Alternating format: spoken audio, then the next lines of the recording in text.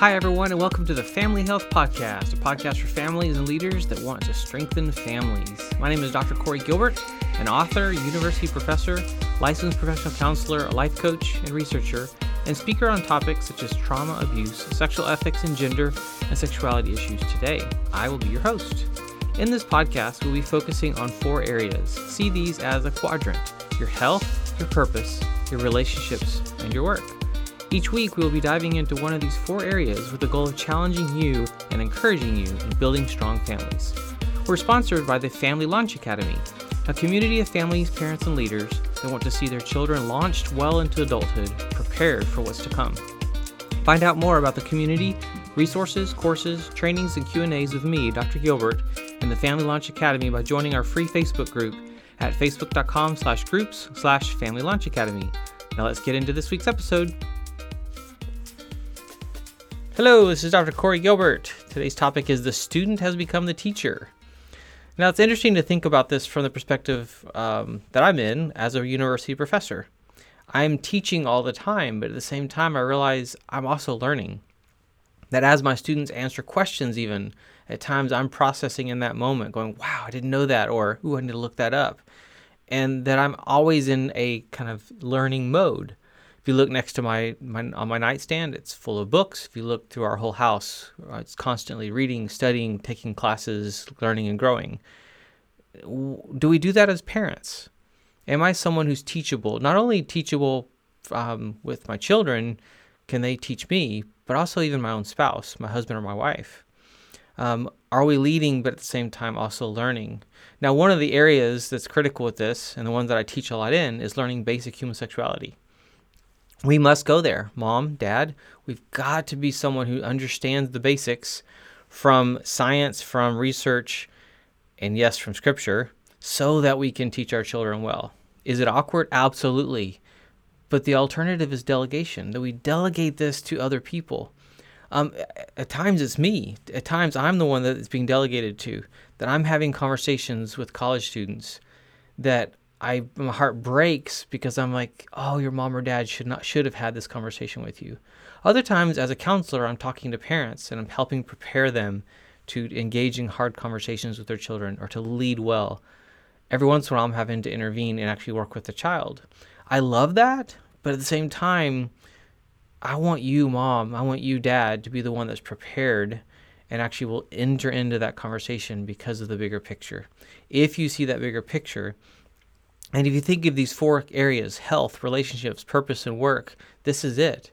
How are we preparing them when it comes to our example with food and diet and exercise, our health, our mental health, relationships? How's our marriage? Am I living with a purpose?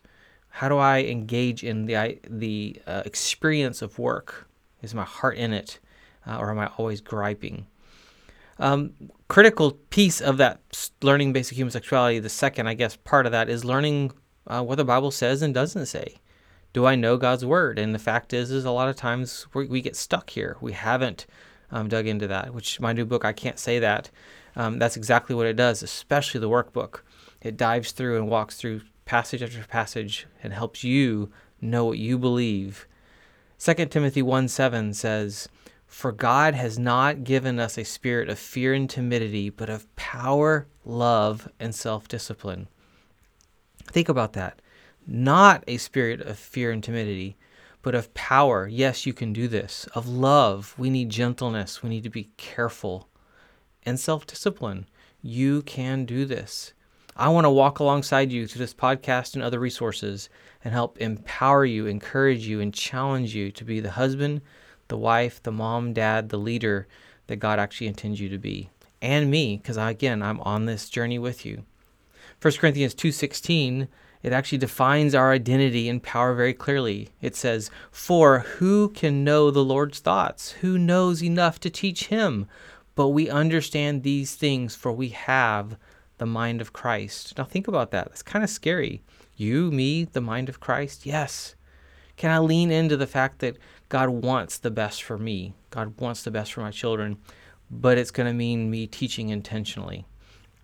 Now, I've spent the last numerous years surveying hundreds of college students, having conversation after conversation with them about their story, about their pain, their hurts, usually in the areas of sexual abuse and trauma. The key that we have found in the data and the research has been they long for those conversations with their parents. They wanted mom and dad to take the initiative. They were not going to come to their parents, even though the parents said, I'm safe, I'm good to go. We've had these conversations. We've had the talk. They want their parents to bring it up. Now, when the parents bring it up, is it awkward? Yes. Are they uncomfortable? Yes. That's not the data we use to say that we shouldn't go there. So I want you to be the first one to go there, to go into those hard conversations, not me, their university professor, or as their therapist or their shrink. Proverbs 22:6 says, train up a child in the way he should go, and when he is old, he will not depart from it. It is our responsibility, and we must go into those conversations. I remember reading in a book by, I think it was Steve Farrar, a book called How to Ruin Your Life by 30. Great title. And he's talking about a story of where a young man asked his father-in-law to-be for his future bride's hand in marriage. And in that conversation, it was a pastor. He said, I want you to write down the names of, I can't remember how many it was, like 10 people that you're in school with. And he goes, and I promise the majority of them will not be in ministry and have probably walked away from their faith by the time you're, in your 50s. And the truth was that was true. As the years went on, he would mark off a name.